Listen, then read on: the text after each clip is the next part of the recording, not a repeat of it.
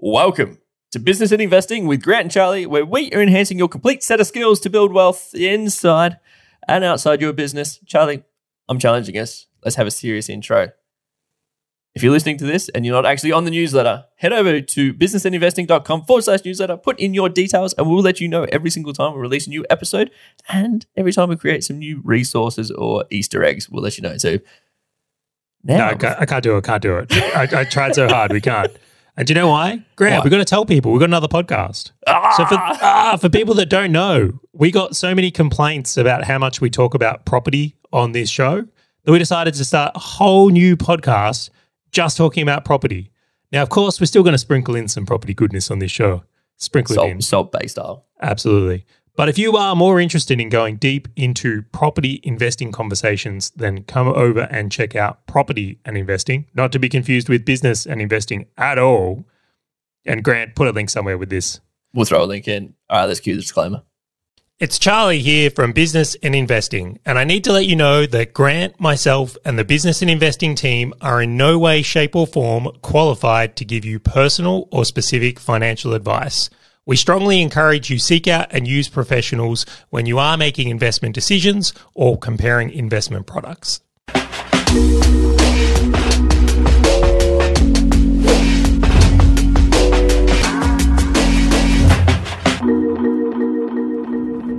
Do you know what, Grant? We got 2 podcasts. Well, with that, yes, definitely. But did you know this is the first time we've ever done a book review episode? Hang on, this is a book review episode? Okay. All right. I can totally adapt to this. Yes, we haven't. No, we've never done it. And do you know what? I think this book is the one to absolutely be our first. So today on this podcast, we're going to be opening up a discussion on a book that we've both recently read, and I will say found very impactful, Die with Zero. By Bill Perkins. So I'll set this one up as we go into it. It's first off, actually, no, I won't.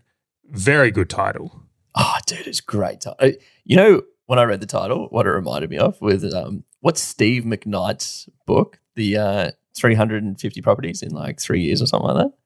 And I'm like, the title, I'm like, this is such a clickbaity title. 4-hour work week. Is what came to mind for me. I'm like, wow, they nailed the title on this. I wonder if it was the same publisher. Yeah, totally. Especially when you get into the context, you're like, it's not always Die with Zero.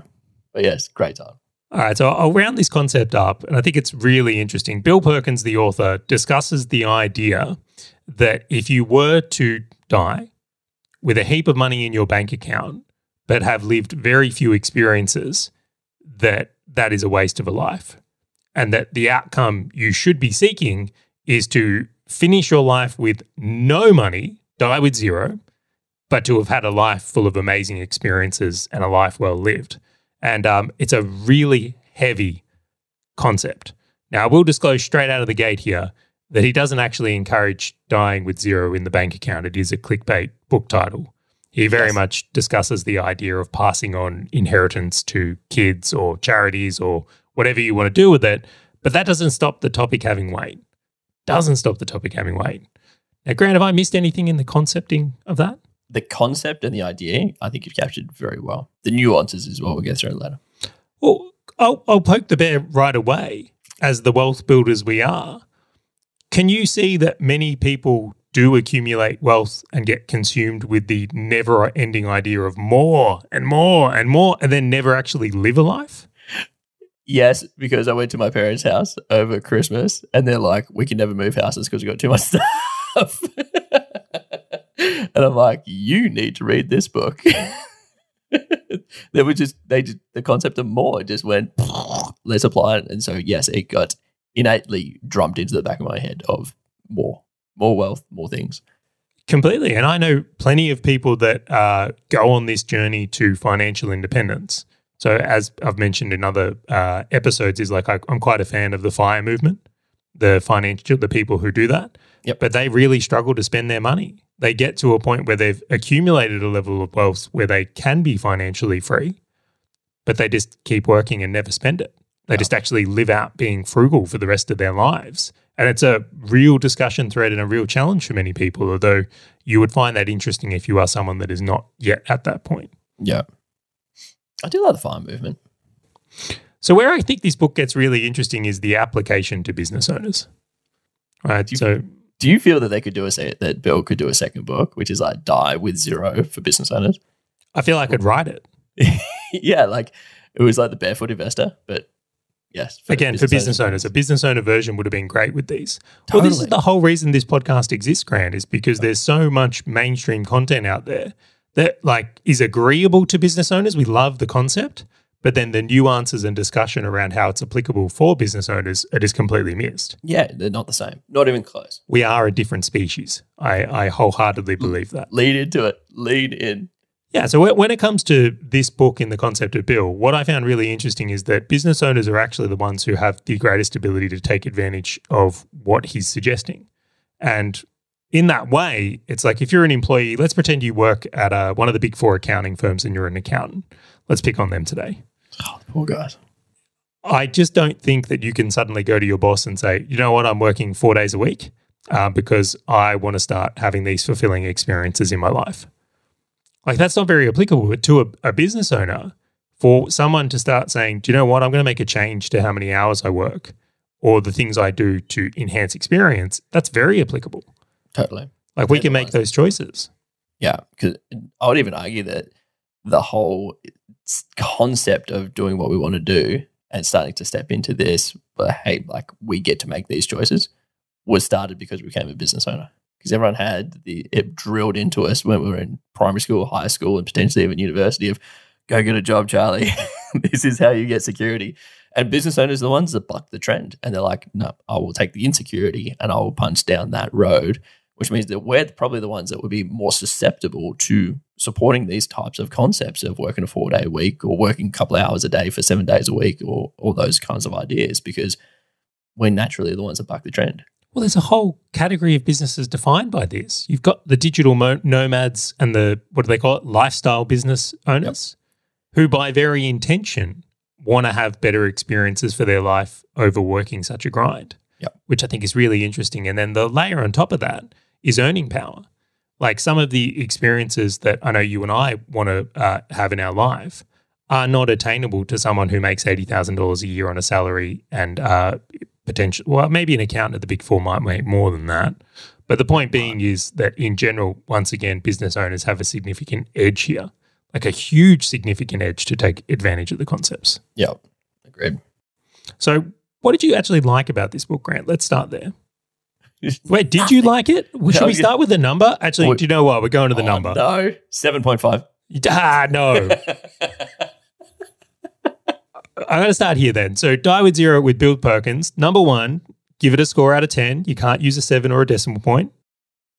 And then number 2, would you actually recommend this as a book to business owners to read? All right. Good questions. So scoring, I'll preface this by saying anything that gives me 3 different thought processes or 3 different ways to think or concepts is a win for me. And so on that basis, it did. I'm going to give it an 8. I don't think it was extremely beneficial for business owners directly, but I think that the questions that it makes you ask yourself, most business owners have not asked themselves.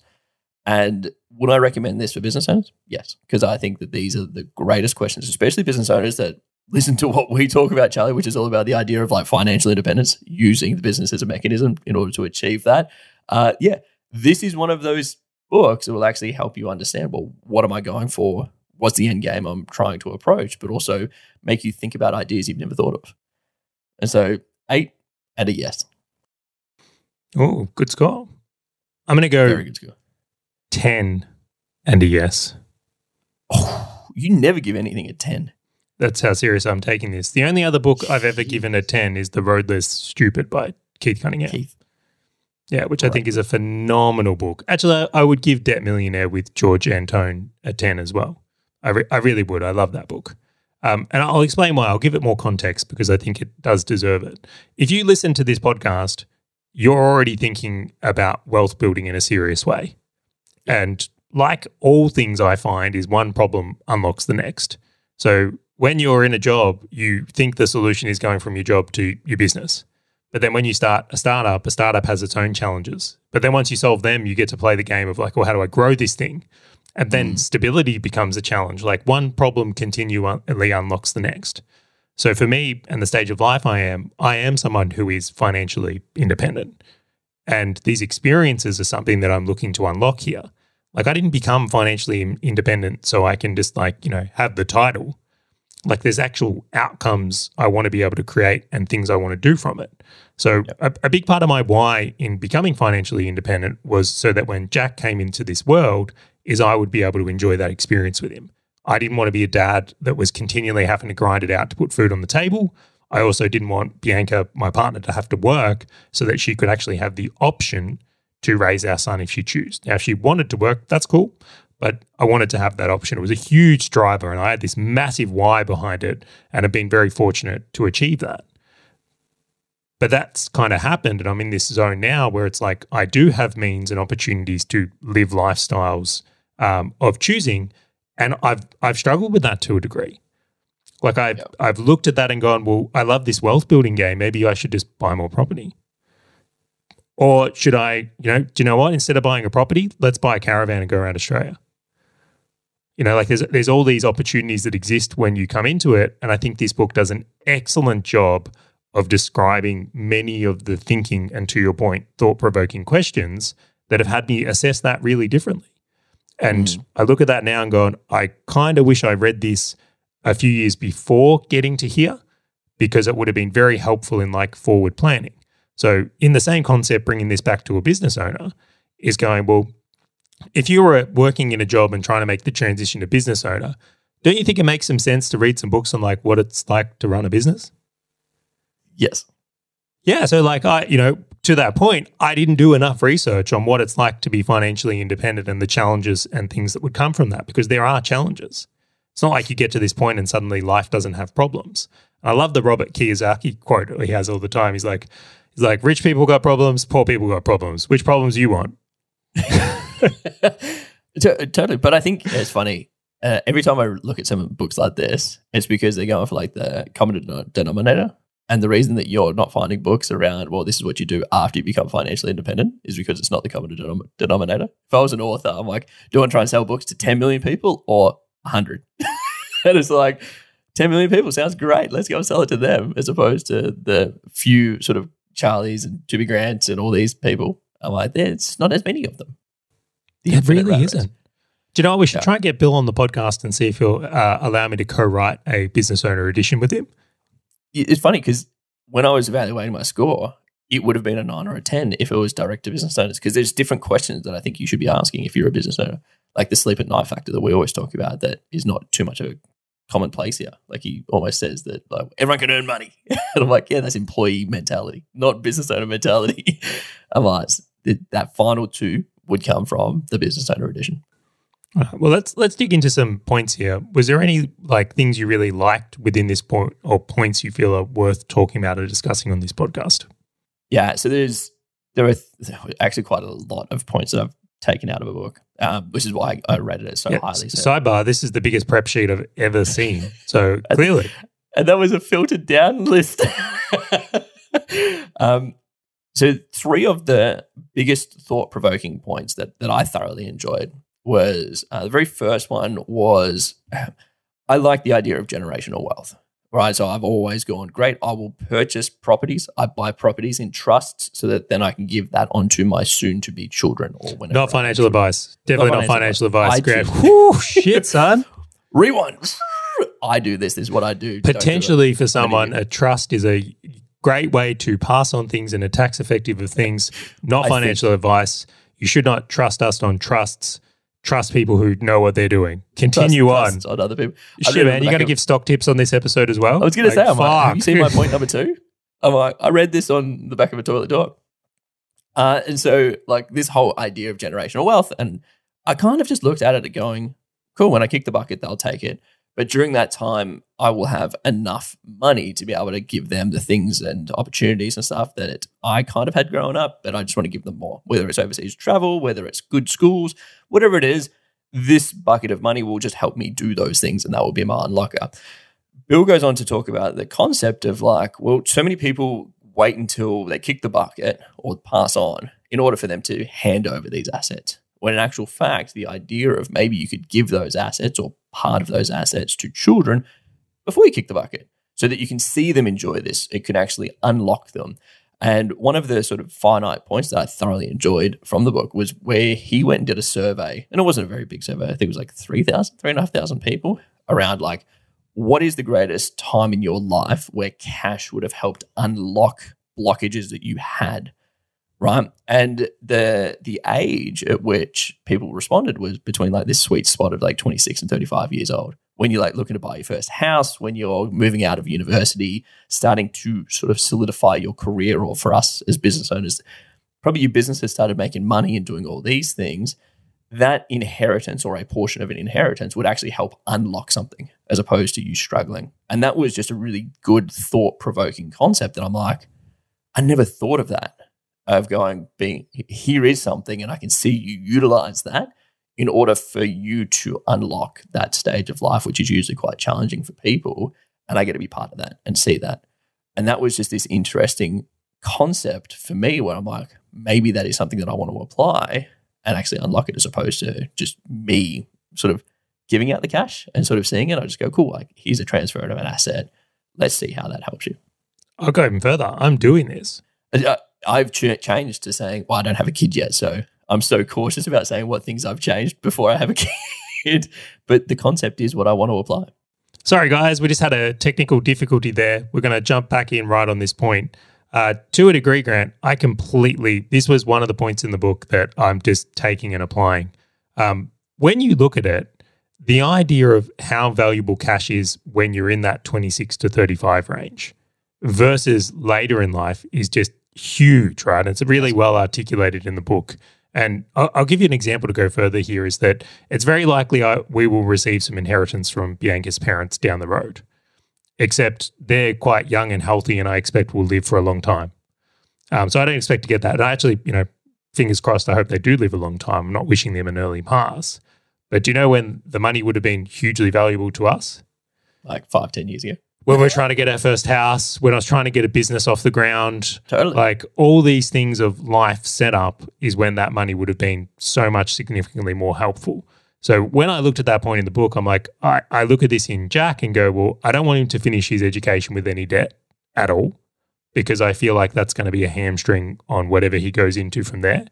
He's going to need potentially help getting a business off the ground or a home.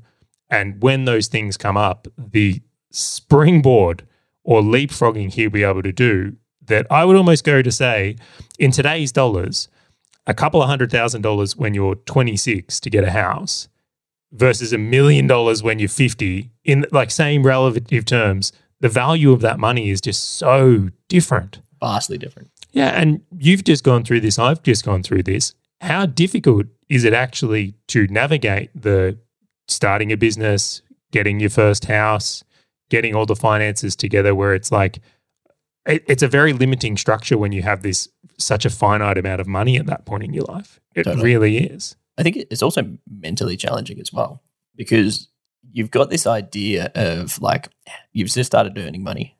You've got this scarcity mindset of going, I got to slug it out, do like 12, 14-hour days, punch forwards just to make sure I can earn it. Imagine removing that as a belief set, which is like, no, I'm set up. Let's push forwards. There's a huge abundance in this world. Let's push forwards, which I would argue it took me 5 years to get through that. Like I had huge scarcity of going, oh my gosh, like grind, make money, as opposed to just having been set up and then just going, okay, I still want to push hard. Let's progress forward. Well, that opens up a whole another can of worms of like, how do you make sure your kids are still like driven and hungry and skilled, right? Totally. And I'm sure someone's listening to this going, you just spoiled your kid. You just absolutely took all the drive and ambition out of them. And that is the other side of this conversation I do not know how to cross yet. So if anyone has a book recommendation on how to fire your kids up without fucking them up, that'd be great. I would appreciate that in a huge way. Just one of them. Actually, I will say the time-triggered trust idea I still think is a really good one. So in today's dollars, it's like the idea of like, you got to make $1 million before you're 30, Jack, and then you get the trust. Otherwise, it evaporates. It's like really light a fire. You could totally put some of those things like life experiences, which is what it talks about in the book quite a bit. It's like, well, you have to travel and you have to have done these things, and then you get triggered off like a house. Some sort of bucket list to unlock. You have to do this bucket list and then you get the place. The second thing that I thoroughly liked was this one question. So it's not a big point I'm going to make. It was like, what do you really want in life? Like, imagine that days and weekends weren't things. Like weeks didn't exist, weekends didn't exist. Things just were.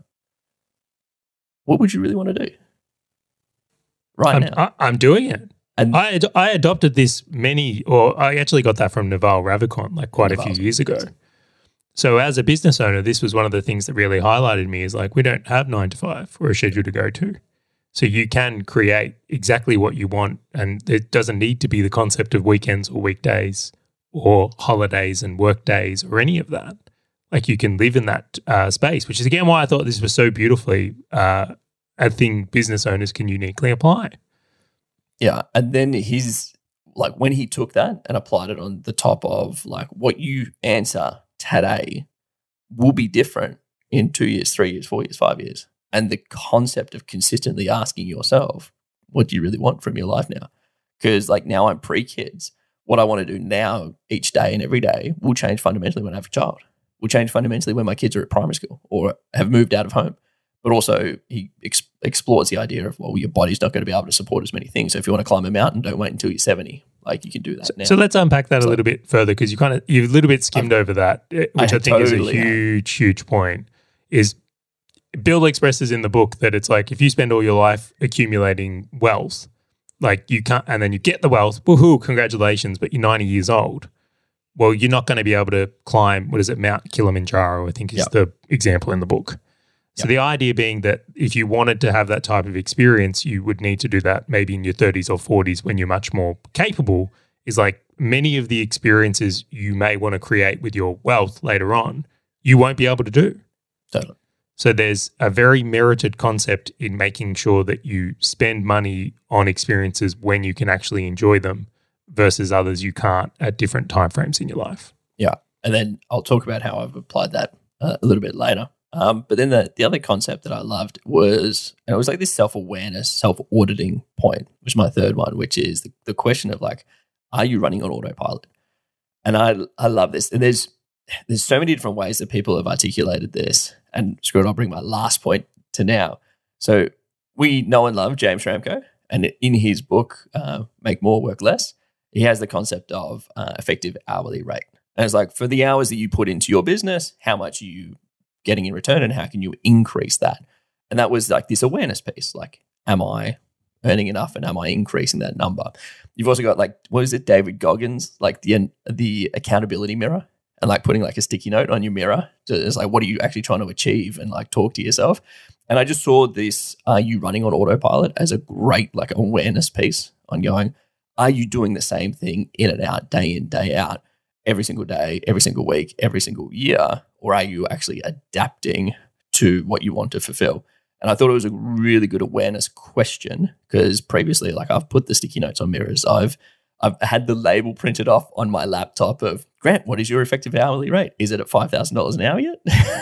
And I thought this was just a really good question because I would argue there's so many people that are just, even business owners, that are just running on autopilot where they just wake up, they do their thing in the morning, they punch out the business, then they finish up, spend time with family and just repeat it as opposed to going, is this how I want it to be now in this season of my life? Yeah, I'm so happy you brought this one up. I think this is a really important one. Business can be very difficult. It really can. And I look at it and go, if you're having a hard time in business, you got a couple of kids, you got a mortgage and maybe a couple of friends, that life can be so busy that you're so busy doing that you never even notice anything else or address the question or have any awareness to like the experiences you would want to have. And I've spoken to friends who have said like, 5 years just went by like that. I didn't even notice it. Yeah. I can't believe it's the end of the year, Charlie. Have you had that one before? I have definitely had periods of my own life where I've been on autopilot and I recognize the dangers of it. I think it's very easy to get caught in a routine and mentality of grind that may have you miss out on parts of life that are really important. Have you had the same? Totally.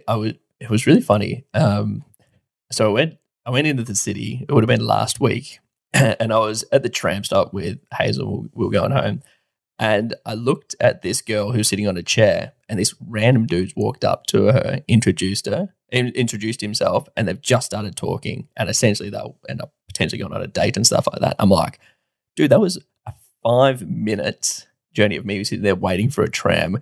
This woman's potential life has changed, where she might have just found her life mate because this random dude decided, maybe split second, maybe not, to go and sit right next to her, introduce himself, and go do that thing. Now, he's not living on autopilot. These little micro challenges and changes that we do changes everything. And so whether it is just saying, hey, let's go and play golf right now, like that is the micro change of just breaking that autopilot, breaking that thing to actually go and improve yourself. And I saw that situation as I was like rereading Die with Zero, and I'm like, that's the example. That is exactly where it says. Awesome. I love that point as well. I think it's a really strong one. Now, I'm going to jump in on a couple here because I want to get to some different sections of discussions. All right. So one of the points I really enjoyed in this book, again, was just like making sure that there's a regret minimization component to our lives. So if you are looking at it not through the lens of just purely, oh, what's it going to cost and what am I going to get out of it, but maybe asking ourselves the question, will I regret not doing this? That's great. I thought that was a really good point in the book.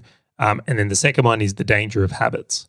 Like when things become really ingrained in us and our habits are set up in a certain way, it might be self-serving at this season of life, but may actually be the thing that's holding you back in the next.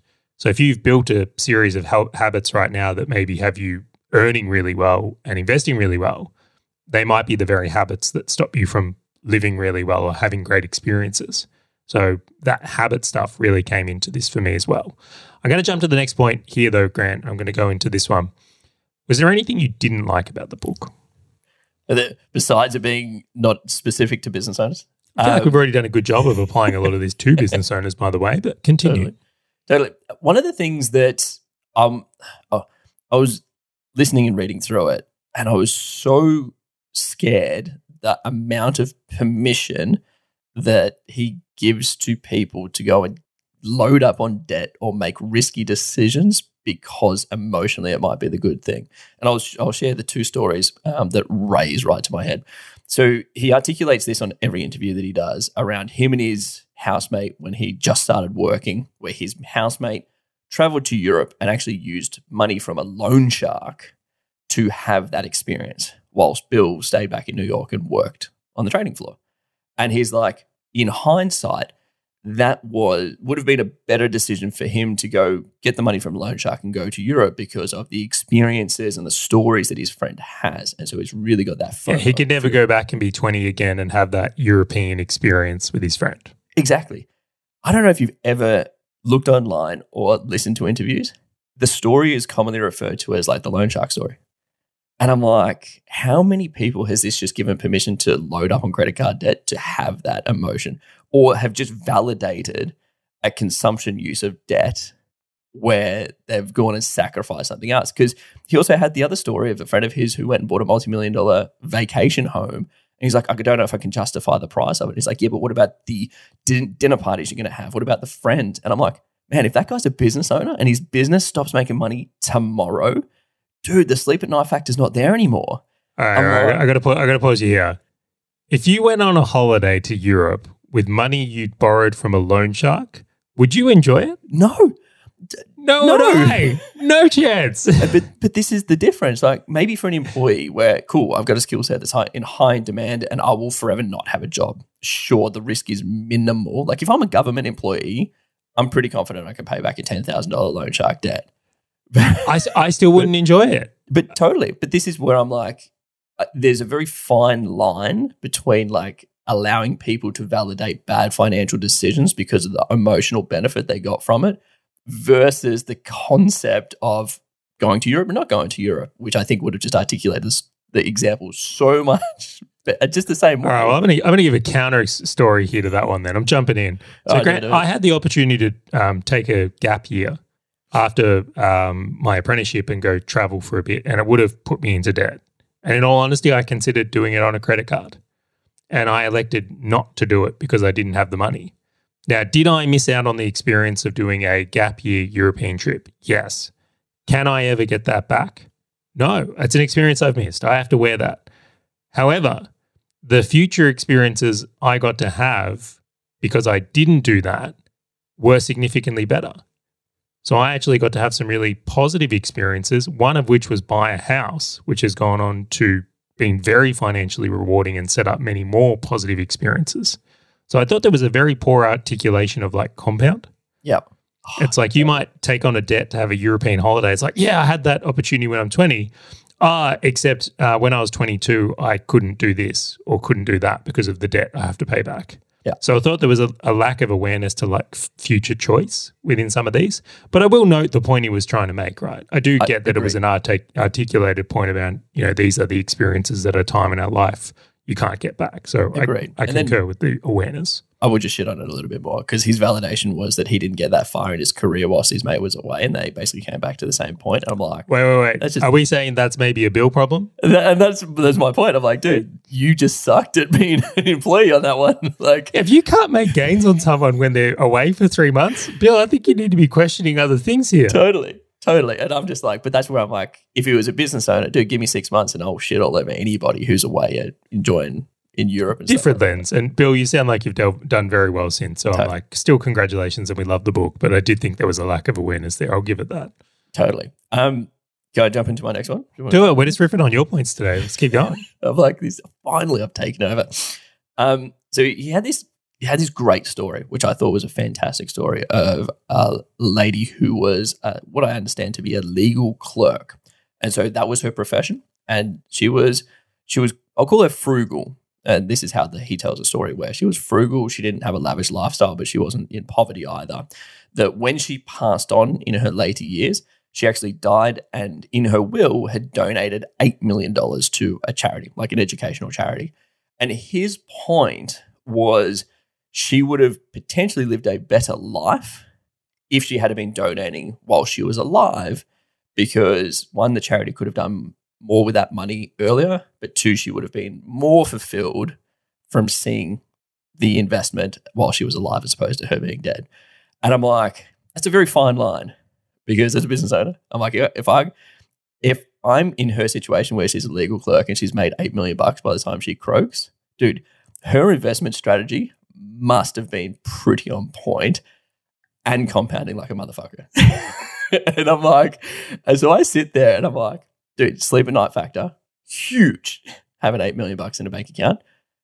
She's obviously got a unique advantage where she knows how to invest and she's done quite well at investing, I'm assuming, on some of these things. So she's like, I think I could compound this thing better than a charity could potentially invest it and all these things. And I get the time value of money for charities if they could have done something with it 2-3 decades ago. Sure, I get the argument. But I sit there and I'm like, you just need to factor in that individual circumstance. Like she was sitting there knowing that any family, friends who had a financial problem could hit her up and just be solved. And that's what made her life happy. She was in a job that she thoroughly enjoyed and she was fine with handing it over when she croaked. And I get that. And I get his point, but I'm just like, it's not a one's right and one's wrong. It's just personal circumstances. She knew what made her happy and she went with that. And that was the best approach for her. And I'm just like, it's not the greatest example to say, hey, she wasn't as happy as she could have been if she was donating it. Yeah, I resonated with that story as well. I think there was an undervalue of the optionality of wealth in the book itself. And again, security and sleep at night factor. Totally. Because, man, imagine $8 million in a bank account or an investment fund, just putting that head on that pillow, Charlie. Just cool. Seems to be pretty liquid. No worries at all. I'm going to be sleeping quite well at night. Do you know how many messages I got from people when we did our emergency fund episode about you're crazy? Yeah, how much I choose to keep in business buffers and personal buffers for me to sleep at night.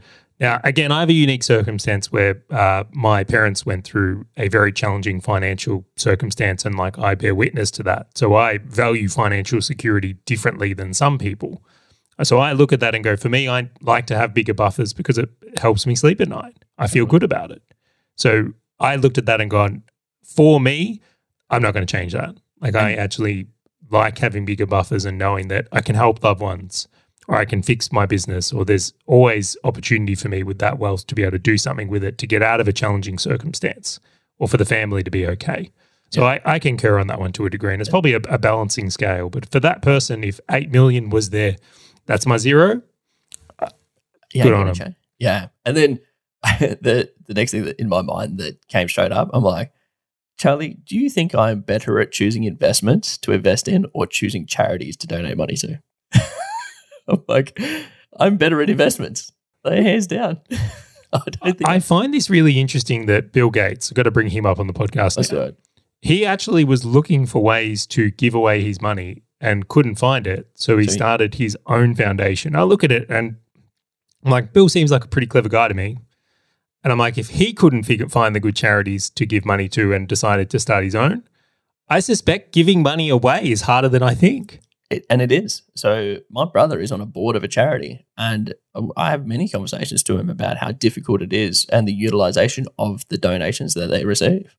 And it's tough because it's like you want to be charitable, but there's also this fine line between like you want your money to compound because it's going to do greater good to your family, to charities, to everything. But it's like, at what point is there good options or not? In the business owner lens as well, I look at this and go, maybe investing in your business and employing more families so they can fulfill their dreams is your version of charity. Totally. Like I must admit for myself, having the company we have, I look at it and go, one of the things I take most pride in is knowing that the people we employ and pay, it's like it puts food on their table. Yep. It helps them kids to school, have the experiences in their life that they want to have. And doing that well is a very rewarding part of business again. Totally.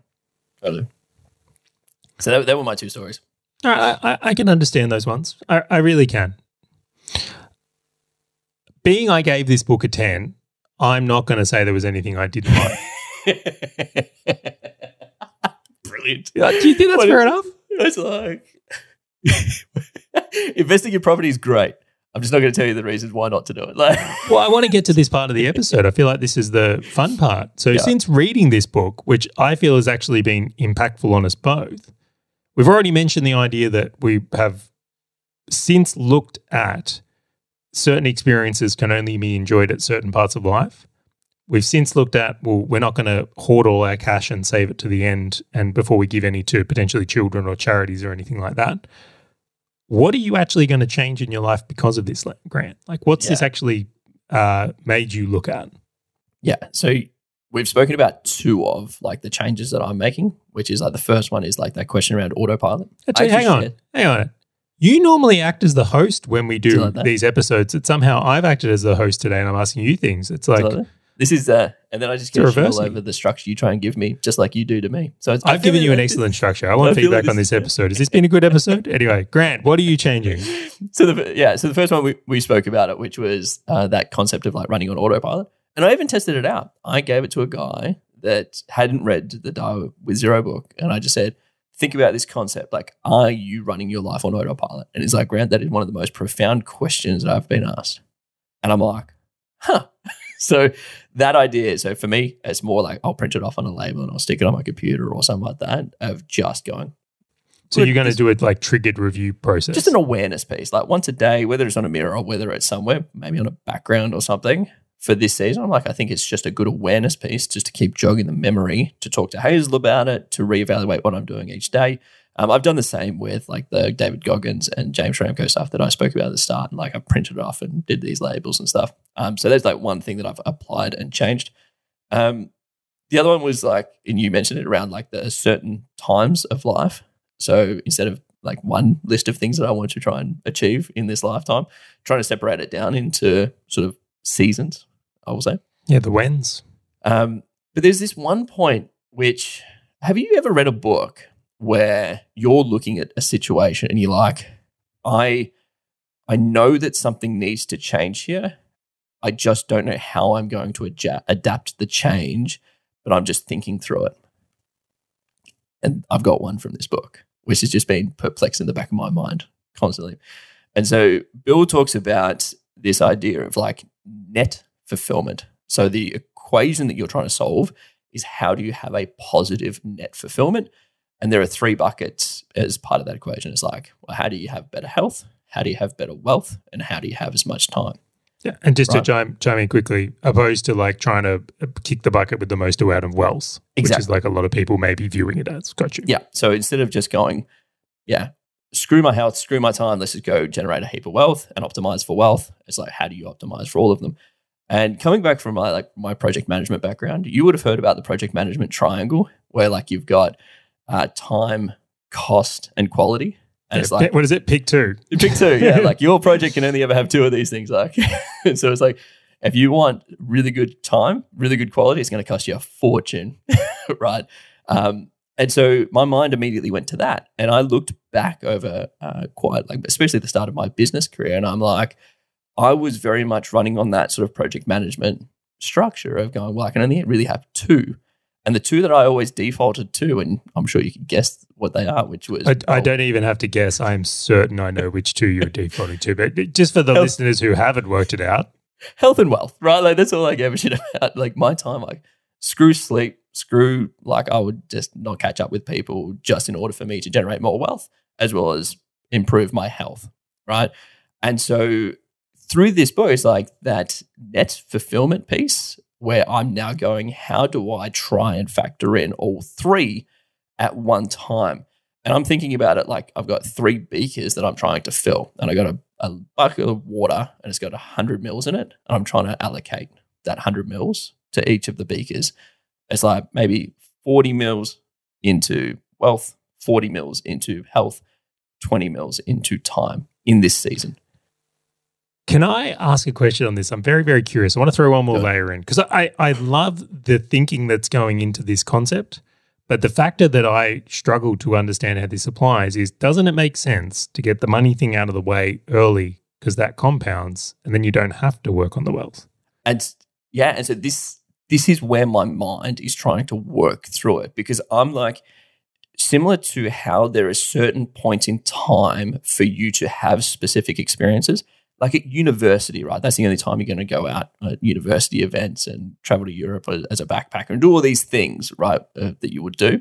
I'm like, does the concept of where you allocate that 100% or that 100 mil change based on the seasonality that you're in within life, right? So as a uni student, you should allocate more to time so you can do the things. Maybe, but isn't it like help. every dollar you invested 20 is worth like 70 or something like that when you're 65 years old? Exactly, because then I'll articulate it on the other side. If I was 70 or 80, I'm going to be allocating bugger all to wealth creation because I would have done it all previously, right? Which means I got like, 35 in time, 35 in health, and like 10 in wealth, which is just like a maintenance. And so this is why, for me, I'm just thinking about, well, maybe if I built the list of things I want to do per season, which might be 5-year blocks, I also think about what priority do I need to have in that season to set myself up for the rest. Like maybe now I should focus more on wealth and health to prepare me to have more time later on. But then in the next 5-year block or 3-year block or decade block, I spend more on health and time and then a little bit less on wealth because I've already done the thing. And so that's where my mind was starting to think through of going, well, it's actually a really interesting lens of applying that to the seasonality because it really changes across everything, because then what you want to do, how you approach it changes. So completely. I love this ideation, by the way. Yeah, and I'm even going to give my opinion because, that's what people come with. Do it.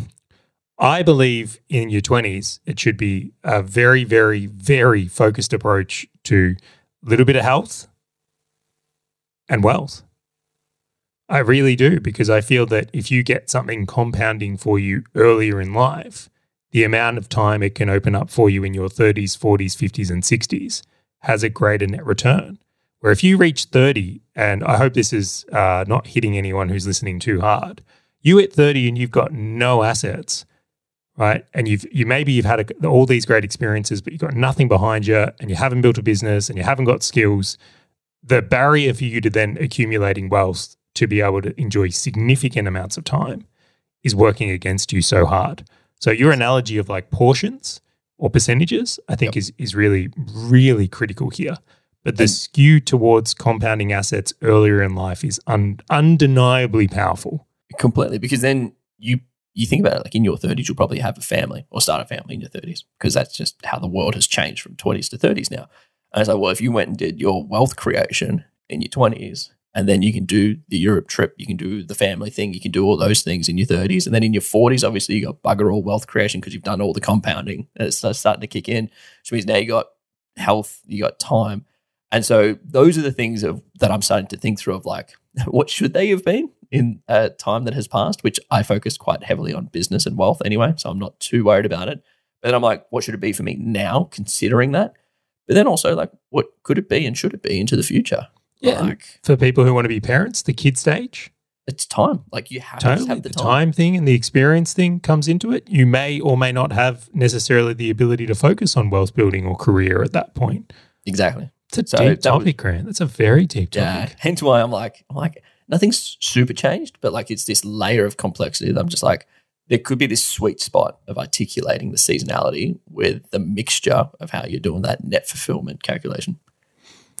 So Bianca and I, leaning into your point here, have actually decided we've made a spreadsheet and we've divided it into the decades of our lives. So our 30s, our 40s, our 50s, our 60s, our 70s, our 80s. And then what we're actually actively doing now is putting in the experiences we want to enjoy in each stage from here, mixed in with the idea of like capability. Can I ask So- a question? Go for it. What throw out like one of them that like would shock me. Like, is there something that's sitting in like your 50s or 60s that I'm like, get out? I'm like, that's a killer idea. I'll give you some off the list. All right, do it. All right, so the one that came up for me very, very like quickly, and I'm not even going to pretend this makes rational sense, is like I want to do a caravan trip around Australia. Yeah. Like it's in me. I want to do the big lap. Yeah. Don't know where it came from, but at some point I want to have a Land Cruiser and do that lap and just fully enjoy the experience of Australia. I can appreciate that. I get for other people that might be Europe, but for whatever reason, I'm on that. The second one was there's golf experiences I want to have. You're speaking my language. Yeah, well, Bianca brought this up. She's like, what, you're going to make it to retirement? It's like, how good do you think you can get at golf in your 60s? And don't get me wrong, probably reasonably good in your 60s these days. And I'm hoping for medical advancements, fake knees, exoskeletons. I was going to say stem All cells. of it. Let's do it. Like, But the reality is that it's probably much more capable in my 30s to be able to crush a ball off the tee with a driver. So I put that in there. I'll give you some more here just off Charlie's dude, list. this is great. Building my dream home. So many people want to buy it. Good luck to you. I'll just say that's amateur hour. Throwing shots. Anyone could buy a dream house. It's just commoners, though. I want to build one. I want to literally design and build the dream home. I knew a guy that did that, and he went to the architect. This guy made a lot of money in insurance, and he's like, I want the front of my house to be the same as the entrance to Singapore Airport. I'm fine with that. He built it. And people just walk into this house like, what the hell is this? And it's literally like this hallway just like the Singapore Airport. Do you know the thing that would concern me though? Let's say I do it and then you move in. It's like, shit, I forgot that. I did. Why did we put a PowerPoint here? Totally. Dude, totally. Then you have to build a second one. Put that on the bucket list. Yeah, so I look at that and even recognize some of the irrationality that comes into this. Like these things don't make logical sense compared to there's some fantastic homes out there to buy. Totally. But it's like when is appropriate to do that? Where I'm looking at that and going, that might even be a 50s things because the means, so wealth to do it, time to do it, it doesn't make sense to do that while my ambitions are more focused on business stuff. Totally. So take my mum to France. It's like one of those experiences I want to have. And this one's interesting, right? Because it's not my capability I'm putting on the line here. It's your It's mum. mum's. She's getting older. I'm like, how? She won't enjoy France in the same way as an example, or Paris, when she's in her 90s. Yep. So the limiter is not just on me, but the people in our lives, if there's experience we want to have them with, or have with, I should say there. Dude, I love this. It's funny. As I was thinking through the seasonality of life, the first thing that my brain went to is well, screw you, Bill. I'm just going to make sure that my health is perfect until I'm 100. And leading into the Peter Attias and how can I just make every joint perfect, Charlie? How can I just make sure I'm all strong so that I can still play basketball and do everything at 80 and bungee jump and all these opportunities? Do you know what came up for me as well in this exercise? But There's never a season I don't want to do business. or golf. Maybe golf. Golf could be a very frustrating game. Right? It's like there's definitely times where I'm like, I don't want to play golf. But what was really interesting to me when I went through this kind of like exercise of thought, I don't see a season of my life where there isn't business. It's actually more around what business. You know what's funny with this? I always look at like the Charlie Mungers, the Warren Buffetts, like all these guys are above like 9. Respect. You 99 and rocking up to the board meeting. Respect. And I look at like Warren Buffett's health is shocking. Like goes to McDonald's, drinks Coke all the time, and all the things that they say. Wait. How can you say that? He's outlived life expectancy. No, but this is my thing. Is I'm like, you have someone like that just shits all over every good practice on health, longevity, basics, and he's just thriving at 99, going to board meetings and everything like that. And you just go and like Charlie Munger, who's super old. And you're just like, maybe the secret is just enjoying what the hell you do. Like maybe it is the point where people just get so late in life that they just can't do anything. Everything's deteriorated. And I just got no reason to live. Where like Warren and Charlie are waking up. You can just imagine the WhatsApp to each other. Hey, mofo, like what are you doing today? What you're working on your abs or something? Like you could just imagine the messages that they would have to each other. And you know what? I love the idea that they're like shit posting each other day to day and like trading crypto as a joke or something. It would be hilarious. You can't tell me they're not. Like they've got a good sense of humor. They're in their 90s and they were totally shit talking to each other behind closed doors. And that is like the secret to longevity. I can see that. That's something to get up for. Like I can tell you right now, in 99, I could be really tired and exhausted, but I would be motivated and happy to get out of bed to absolutely just like rev you up. I totally would be. I'm going to finish on this point because we've run long. I was in my 20s and I wrote a contract to my grandma that said that if she hits 100, we have to go out and get absolutely plastered. Because I'm like, that'd be the greatest thing ever is just get all wasted with your grandma when she hits 100. I'm seeing a potential, you know how you spoke earlier about like risk experiences, Grant, about loan sharks going wrong? I'm seeing grandma going wrong here. But totally, I'm just like, I just G'd up to live. But that's where I'm at. And so I like the fact, because I'm very similar. I'll be doing deals and business and I'll be selling people and I'll be doing everything until I kick the bucket dirt. I love it. Love everything I do. All right, should we round this one up? I don't know. I kind of enjoyed it. All right, now we'll round it up. Just want to say thank you very much to everybody for listening. And you know what? We do have a newsletter.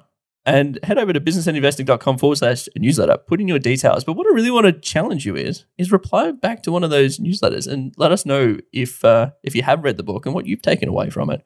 I'm curious. Or if you like or dislike anything that we've mentioned, because we actually enjoy hearing from you. Just want to say thank you very much again for joining us, and we look forward to catching you on the next episode of Business and Investing.